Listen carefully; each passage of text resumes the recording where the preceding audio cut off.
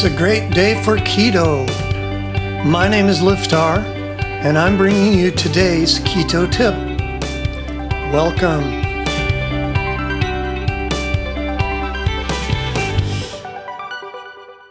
Today's keto bite, keto and heart health.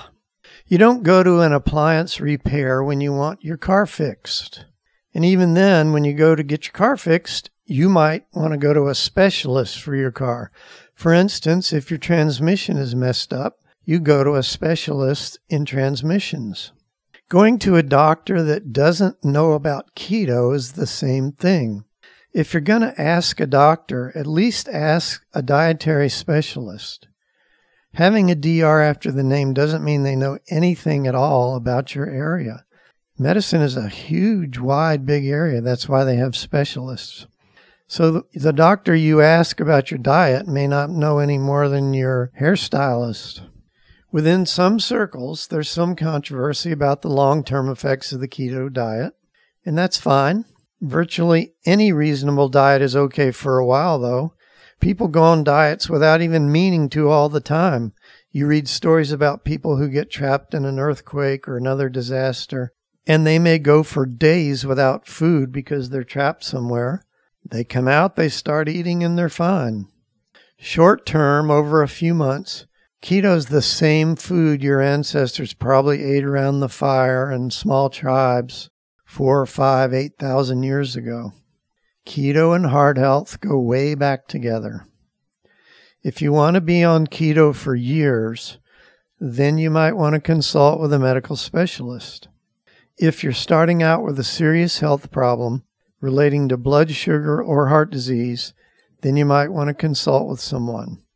Other way to do that is just to start into the diet very, very gradually. Neil Chukshi, who's an MD at Penn Medicine, had this interesting tidbit about getting into ketosis. Quote, "What some people may not know is that sleeping, and not just the diet, can cause the body to go into ketosis.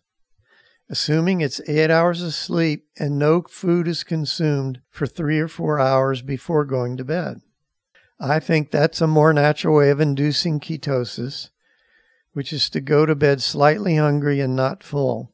Then when you wake up, you have the effects of ketosis, a decreased hunger drive. For most people, that's the way I encourage them to diet." So here Dr. Chukshi is encouraging intermittent fasting. He feels that the body actually goes into ketosis every night if you don't eat for around 12 hours total. He feels that this practice,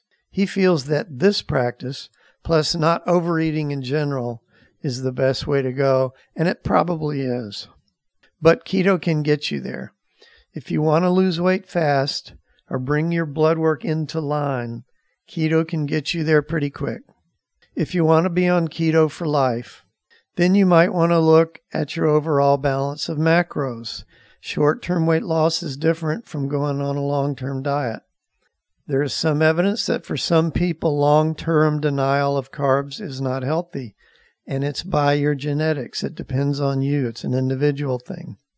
So if you go on keto for long-term, you may want to gradually bring your level of carbs up. But again, we're talking about high-quality carbs like very healthy vegetables. That will keep you in the healthy zone. And that's today's Keto Bite. If you enjoy these bite-sized tips, then come on over to rockthatketo.com and sign up for fabulous recipes, how-to tips, and inspirational stories of people who have lost weight or gotten healthy for the first time in their life.